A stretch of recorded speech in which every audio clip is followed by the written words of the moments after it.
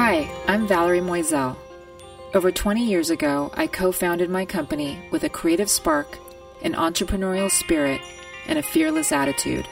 I've long dreamed of sharing a space where I can interview successful women and hear them talk from their hearts about how they found their way. What I'm learning is it's not such a linear path. We all have what I call the 4 S's: the initial spark, the snag which trips you up, the shift that helps you find your way to the final S, success. No, not always in that order, and yes, sometimes the steps repeat. Together, we will learn from each other and be inspired. These are women who rule. This is She Dynasty.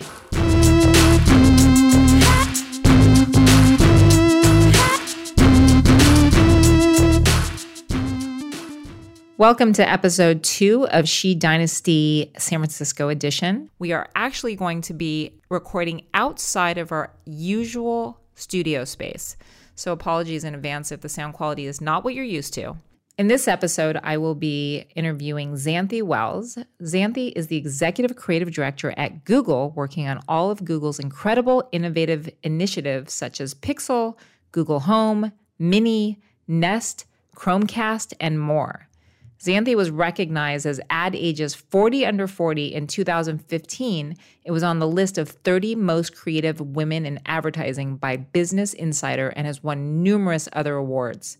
I'm super excited to learn from her today.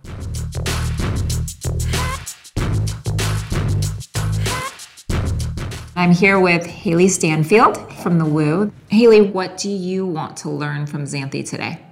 Well, of course, it's so interesting how she ended up working at Google. It's a huge and very, very well-known company, both from the tech and product standpoint, but also creatively. But I'm even more curious about her life before Google. And when she was working at Pitch, was when it was at one time a very small agency, how she contributed to putting Pitch on the map and what she did to really make a name for the agency. Yeah, I think it'll be really exciting to hear how she did that. So she'll be here in a few minutes.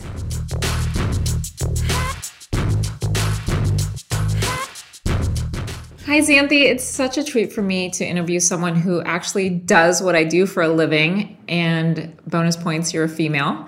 So thank you so much for being here today. Sure. I'm excited. So kind of rare in our world, female executive creative directors. Do you know many others? I think I know a few. And do you feel that the number of ECDs is growing, or do you feel like there needs to be more? I think it's growing, but there definitely needs to be more. I don't see a lot of women pushing through that proverbial ceiling, and I'd love to see more of it. So I love this idea of cross-mentoring, which means, we don't have to compete. We can all kind of help each other rise up. There's plenty of business for everyone to go around. And, for me, this idea of coming together and, just having conversations to learn from each other is what's really exciting. Even though we kind of started at a similar place because we both went to the same college, which I loved. We both went to Art Center. I want to hear about your journey because it's so different than mine was. Yeah. So where did you grow up? I grew up in Noe Valley in San Francisco. So I grew up right in the heart of San Francisco. My parents were kind of oddballs who came from Indiana in 2 Volkswagen Bugs. They traveled across country in the early 70s. No intention of having children, just wanted to live kind of a wild life in San Francisco. And then I was in an accident, and 1978, I was born. My mom and dad were thrilled and excited, and it was a whole different chapter because I don't think they'd ever intended to be a nuclear family or anything. So I understand that you were a creative kid. Can you tell us about your childhood? Sure. I was obsessed with drawing and painting. That's all I did from a young age. My mom kind of realized that it was an obsession and kind of set me on a path at an early age to really pursue it. And she encouraged it, and she saw it as an outlet. And I never really stopped. So drawing everything I saw, learning from books, and just like sucking it all in, whatever I could get my hands on, I drew. So you had a natural ability to draw? I think a lot self-taught, and then later on I took a lot of classes, but I always was visual. I mean, I remember my earliest memories are how things looked, what color people's eyes were. I've just always been really visual. I love that you say that because I was a very visual child also. I kind of saw the world in kind of graphic shapes. Yeah. I remember as a child looking at, billboards with bright colors, and also when I notice or meet somebody new, I would look at their eye color, and I've never heard somebody else say that out loud. So I love that you just said that. Cool. Funny, right? Yeah. And do you have any significant memories from your early childhood that would have been a clue into the fact that you would go into advertising? Anything that happened as a child? Yeah, definitely. When I was 5, I remember making magazines with my friend Elena, my best friend growing up, and we would write all the ads, we would art direct everything, and we'd staple these magazines together, and they were multi-pages of ads, and I couldn't wait to do the nail polish ads and lipstick ads. So I was starting to learn how to draw hands and mouths and noses, and I just loved it. I thought magazines are the coolest thing ever. So literally at age 5, you were creating advertising. Yeah. I love it. And I would watch Friday night TV only for the ads. Like, I just love the commercial breaks. My first clue was I used to have this obsession with reading billboards out loud. Oh, cool. It used to drive my parents crazy. We would be in a car, and I would literally read every billboard out loud, and they would just tell me to shut up. Copy testing. Right? Exactly. Something. I mean, that was my first clue. Okay, so I'm going to move on to your first spark. So I understand that in your teenage years, you and I both had a similar idea. And that was that you originally thought that you were going to follow your father's footsteps in his profession. Yeah, my dad was a early Silicon Valley engineer, so probably the mid-70s on. He was drawing computer chips at the dining room table. That's when you lay out big scrolls and stencil each connection in a chip. And so I grew up watching that. And he's amazing. I mean, he helped launch companies and sold companies, and just a genius, like a recognized true genius. And I think we as a family kind of idolized him. And I went towards science in my middle school years. But I remember in high school, I think I was in chemistry, and my parents, we used to go out to dinner every Friday night to this one pizza restaurant. I remember the conversation like it was yesterday. And they said, we want to talk to you about something. We noticed that you're pursuing science, but it seems like you really don't love it. And we don't want you to do that anymore. We want you to go for what you love, because if you're the best at whatever you do, there'll be people that will pay you to do it. So you can have a career and have an amazing life if you actually pursue something and are excellent at it. So they kind of set me free from that conversation, and I didn't really look back. How lucky are you? My parents had the opposite reaction. They're like, you want to do something with art? Really? Oh, yeah. They thought you can't make money doing that. Wow. And I think that a lot of young children are just taught that art, they're not explained to that art can be a career. There can be something you can do where you make money. There's this thought that you just are going to grow up and be a painter. Right, because that's what people see on the street. It's like some artist drawing caricatures, and that's the only art they see. I think it's interesting because I feel like in my profession, I often meet those kids because they come to me at the point where they've been a programmer or a coder for 10 years and they're like, I hate this. Or they've gone to law school and they say, I hate this. Right. So I meet them and I'm like, you can make money. You can actually make a lot of money doing this if you're really good at it. You don't, and there's no ceiling. And certainly I wish I want to do a better job kind of explaining the career paths for people. Right. You know, and that's something really important to me. If I ever encounter a child who I find is creative, one of the first things I say is you should look into a career in advertising, because they don't make that link. Because I remember being a child who was interested in art, not good at math, not good at anything else, and somebody saying to me, hey, you're creative. Advertising is the right job for you. And me, going to Art Center and having that epiphany of, oh my gosh, this feels right. So, I think we have a duty to kind of pass that on to people. Agreed, yeah. All right, so after high school, you went to Brown for undergrad. Is that correct? Yes. My major was double majored in visual art and art history. So I went to Brown specifically because I had no core curriculum requirements, so it was a free-for-all. You could really take what you wanted as long as you showed up. So I got to take some, behavioral science for child development. I got to do econ because I was actually interested in it, but I took one class. It was my only C at Brown. But I got there, I fell in love with the art history department. I didn't intend to major in it, but I just loved architecture and pursued that all the way through. And then about 2 years in, I decided to take my junior year at RISD. So I spent a year off-site taking comic book drawing classes, figure drawing, painting, all of that. at RISD and just loved it, and really ignited the true core of, I want to be a visual artist. I want to do this. Like, I'm definitely serious about it. So when you were at Brown, what did you think your profession would be at that point? I let myself kind of wander a little bit in terms of, I wasn't locked into something the day I showed up on campus. I just wanted to explore. I really fell in love with comics, actually, and started following David Mazzucchelli and all these different artists and going to comic festivals and just kind of getting into that world, which was really exciting also as a woman, because I felt like there were no women in comics. And I didn't realize that it was kind of a precursor to advertising and storytelling, sequential art, and, you know, essentially storyboards, really. Did you get a job, or is that where you made the shift and went over to Art Center? After my junior year, I got an internship at Pixar. So I kind of cold called Pixar back when they were 400 people and said, I want to be an intern. I think this is interesting. And I'd sent them that point, I had like a couple like sort of dirty comics, which I'd sent them for some reason because I thought that was a good idea, and got an internship. And that was amazing. Interning at Pixar, and then I worked at Pixar after graduation. So I spent about a year in, was the Monsters art department in Nemo. And when I was working on Nemo, the head of production design, Ralph Eggleston, said, hey, do you want to draw for Nemo? You know, I know you can draw, like, let's try it. And I remember he let me do fish tank exploration. So when Nemo's in the dentist's office, there's a fish tank. He let me do all of that drawing. And I was okay at it, but I knew, I was looking at the other, you know, production artists. I'm like, I'm nowhere near their level. So at that point, I decided I want to come back to Pixar at some point. So I went to Art Center to pursue illustration, actually. To kind of hone your skill. Yeah. So this was a bit of a shift for you. Yeah. So this is something that we both share in common. I remember the first time I walked into Art Center.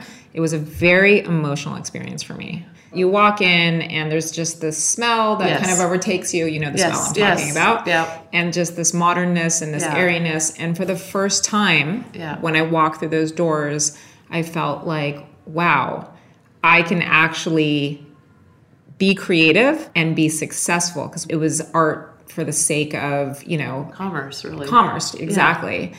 And it was a life-changing moment. I want to hear about your experience at Art Center. I think what you describe at Art Center, there's a reverence for the craft. And you don't see that anywhere else in the world, really. Like, when you go there and you're that kind of person, it feels like Mecca. It feels like the most special place on earth. I had a similar experience. I was actually, when I started there, I was in the illustration department. And I remember at the time, it was like a bunch of guys drawing Simpson cartoons. And like, I really was like, this is not me. Like, this is not me at all. Like, I like comics, but this is a little too geeky.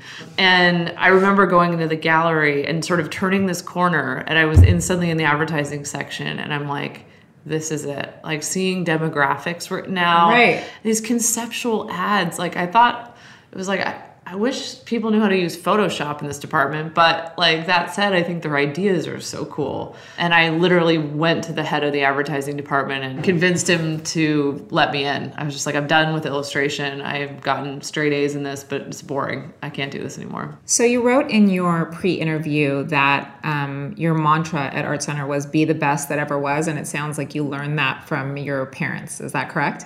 I would say that, yeah, but I feel like I just was born ambitious. Like, when it came to homework in school, like, I didn't stop. I just, for some reason, that's always been a feeling inside me. There's like a fire. Okay. So after Art Center, I want to understand and learn about your journey, your path to getting to where you are today. In my mind, was like a very perfect linear path.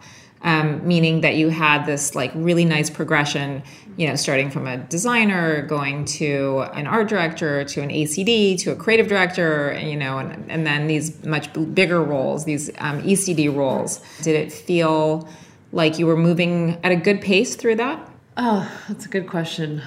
There was so much drama outside of that resume that like, it was a kind of a crazy diagram. I feel like in my 20s, that's where a lot of it happened. And I was, trying to fall in love and hoping I could have children. And I just had a lot of noise going on above that layer. But I could use work to sort of calm myself down and escape. Once I got to ACD, everything really accelerated for me. Nice. Even getting to that place, I think there was always a fear of like, she's not a manager, she's more of a doer. And why would she want to go into this managerial kind of track? I saw that as inevitable. Like I saw that as the only way to proceed. So you also had the privilege at working at Chiat Day under the legendary Lee Clow. So I need to know what you learned from him. I'd want some cliff notes. It was probably the luckiest thing in my career, the fact that I was there. I asked him a long time ago, how do you come into a room and judge work from all the stuff hanging on the wall? How do you pick out the thing that is amazing? Because he would always do that. He'd just zero in on something, whether it was like a little sentence or a doodle, or, I mean, he was famous for picking out the iPod work from just seeing it amongst many things. He said, I hate to kill things. I don't want to hurt people's feelings. I don't want to leave the whole room feeling like they did nothing. So I want to pick out at least something and build on that. And I think he was a very equal, he treated everyone equally, which I loved. There was no politicking with Lee. There was just absolutely the work. He didn't care what you looked like, what your background was, how you talked. I mean, some people he found annoying, but like in general, it always came down to how good is your creative product. So you never felt like there was any favoritism of males over females? No, absolutely not. So good to hear that. Yeah. So I asked you about one of your biggest professional snags, and I loved your answer just because it was incredibly honest. And you recognized that when you first were put into a leadership position, you weren't such a great manager. So how did you, first of all, realize that? And how did you take action to correct it? So I was put in a position to run Pepsi at an early stage in my career, and I remember I was running through walls. Like I was just anything and everything to carry out Lee's vision was my MO. And I got this feeling when I'd start to walk into rooms that there was like a chill, and people would sort of body language would change, and I felt it. And then finally, a woman by the name of Amy Panzarasa, who's incredible, sat me down and said, look, I really like you, and I'm telling you this, and I'm kind of off the record, but you need to change the way you're acting. You're just kind of a bitch, and people don't like working with you. And she wasn't your boss. No, she was just a colleague. She was actually in HR, and she was in HR. Yeah, but she's lovely. She's kind of like the creative guru at the agency. A lot of people just love being around her. So she went out on a limb to say that, and I felt like I hadn't gotten that feedback because I was somewhat protected because I was winning a lot of business. So they didn't want to sort of derail me with negative feedback. But at the same time, she went there and said, you need to think about this because it's not working. Was it shocking to you to hear that feedback? Yeah, because I always felt like I'm a nice person and I care about people. And I was hurt and sad that it had gone that far. So I just immediately, I cried for a night. And then I was like, I'm done. This is a fork in the road. I'm absolutely changing my behavior because I want to do this more than anything. So this was a big shift for you. Huge shift. So what did you change? I changed how I spoke to people and also how I delivered feedback. I started to think of myself working for them. Like anyone that I was leading, I was working for. And when I assumed that kind of agency for people that worked for me, it was much more pleasant to be a leader because I'm like, okay, well, my job is to advocate for you and your work and make you glow. I've had a time in the spotlight. Now it's your turn. Yeah, I think, one of my challenges when I was younger as a creative director and I had young creatives working for me, I used to feel that I had to say a lot of nice things before I got to, the constructive criticism.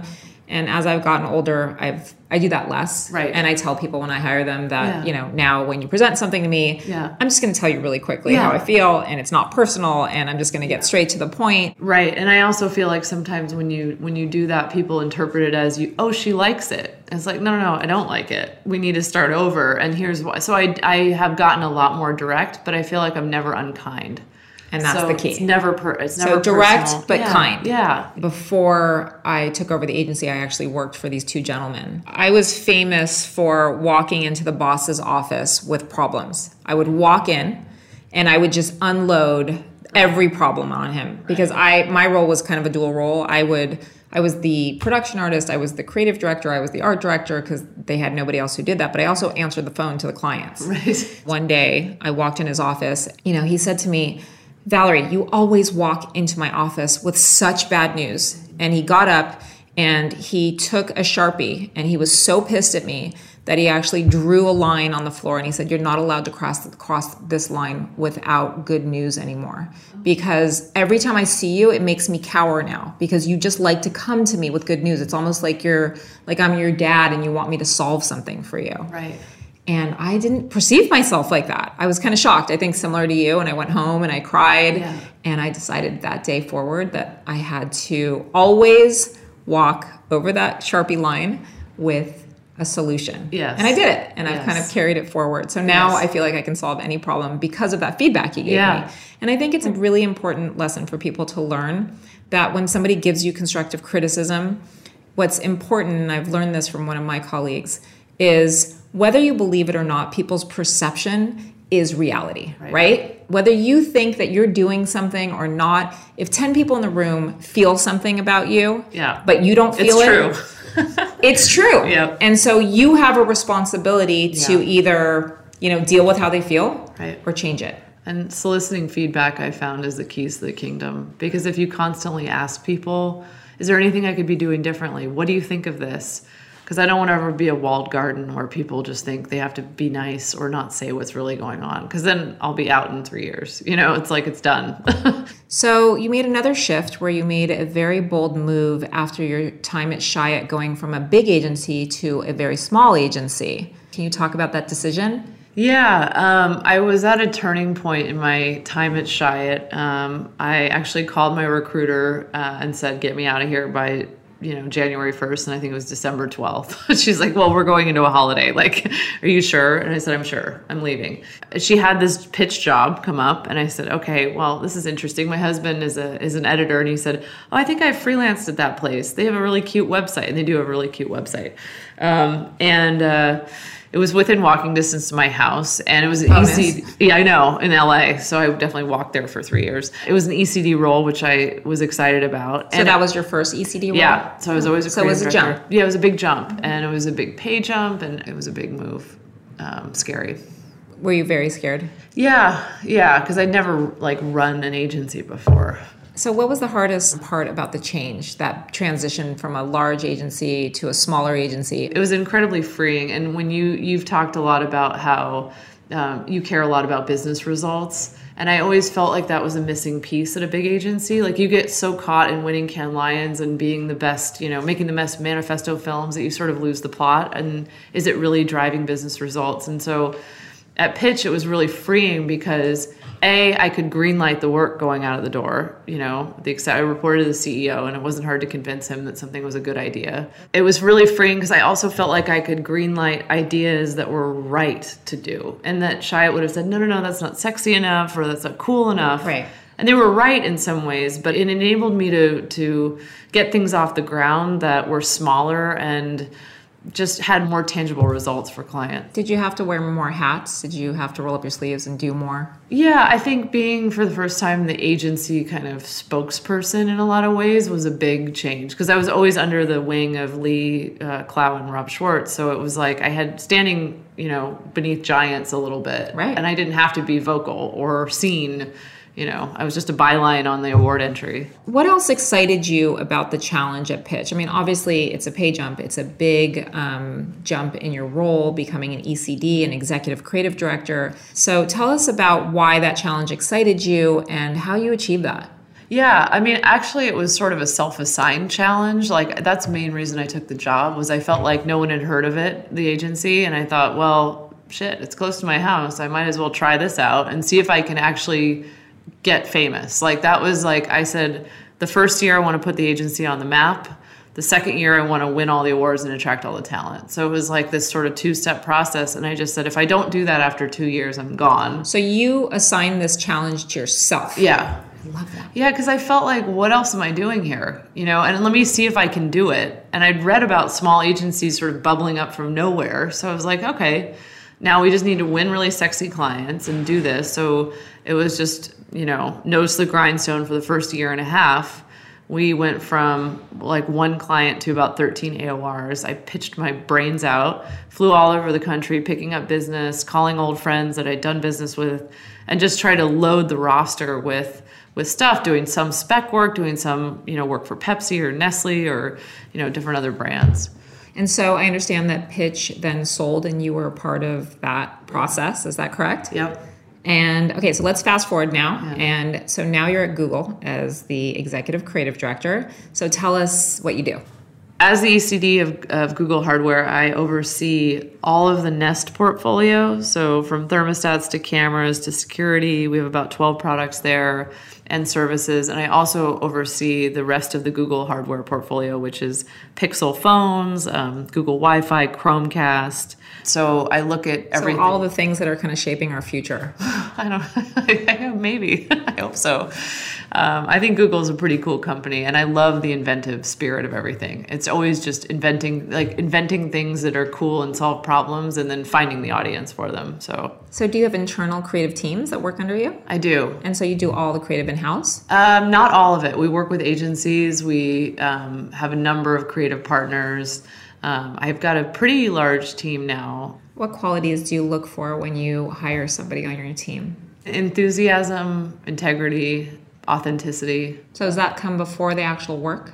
Yeah, because I think I can find the work anywhere. Right. I feel the same way. Interesting. So I have a question for you, because this is always a challenge for me. So a book gets put on your desk to look at or emailed. Yeah.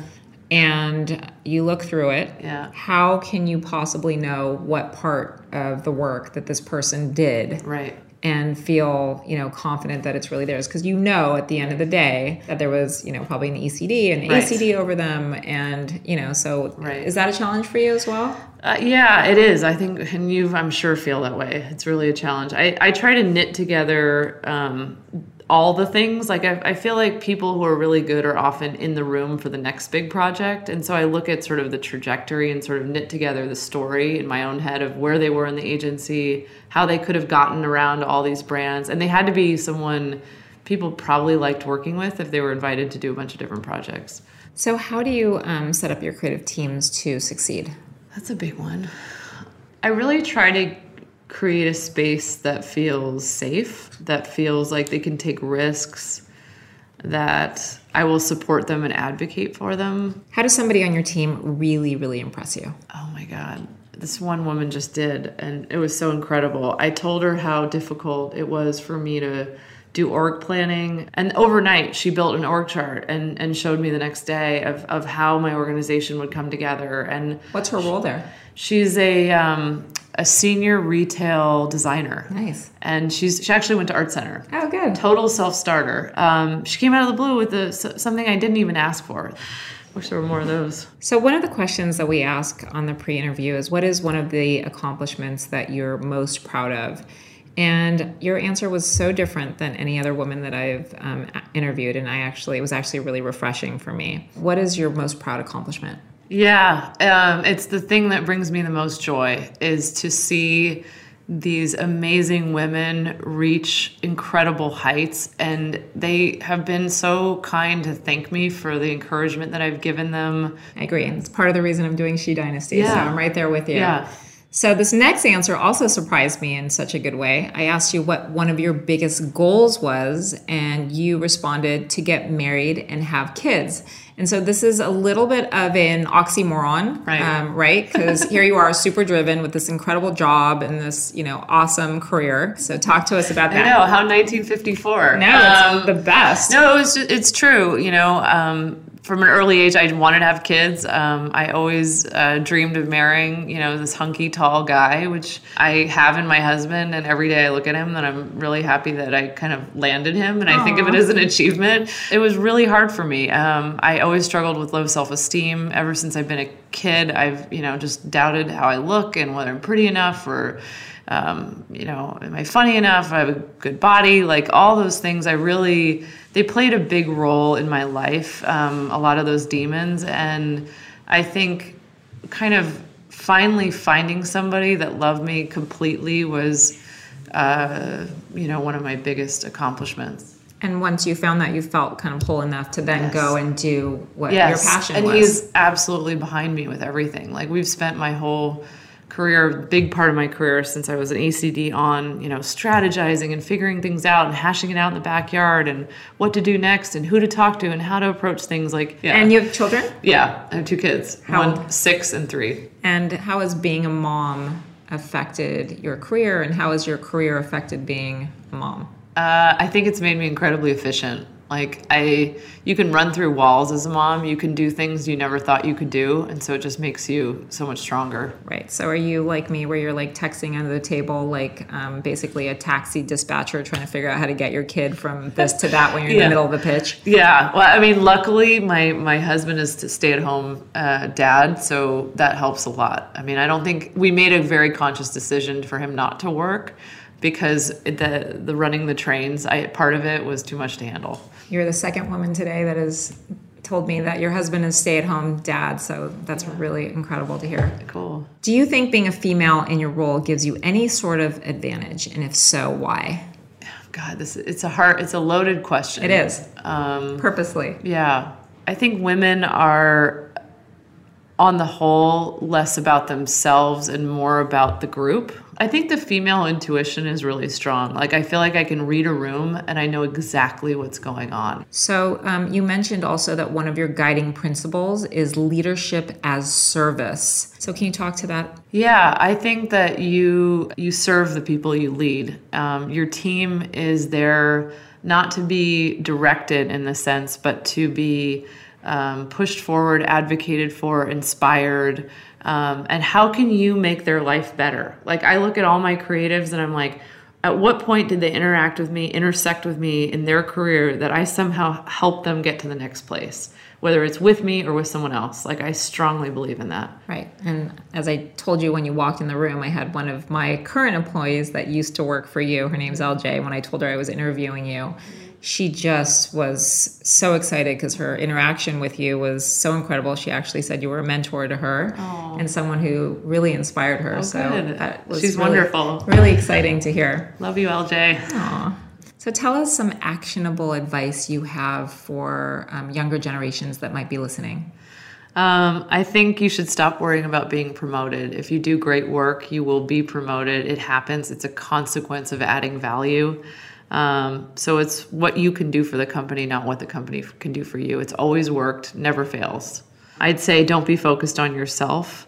Money is a consequence. When you truly create something meaningful within an organization, you will be rewarded financially because they won't want to lose you. That's how you keep great talent. So true. My favorite quote, and the thing that I actually really live by, is people will forget what you said, but people will never forget how you made them feel. And I think that is the key to business. I was looking at open houses this weekend, and some agents, you walk in and some agents are just right in your face and it's aggressive and intense, and that doesn't work for me. Maybe it works for some people, but I feel like there's a give and take and creating a nice feeling around you. And so people feel calm when they're near you and they want to do good work and they feel safe. Ultimately, what does success mean to you? Well, I'm a Cancer, so it's all about having a nice shell. I like to not worry about money and not be fretting every grocery store purchase. So I think enough money to exist without worrying would be nice. I don't need a lot of opulence, but more just security. Not stressing about it. Not stressing, yeah. Well, Xanthi, thank you for being here. Sure. Thank you for making this interview so easy for me because we share so many common ties and bonds. This has been a real pleasure. So thank you're you a for true having inspiration. me. Oh, thank you. You too. You're awesome. Thank you.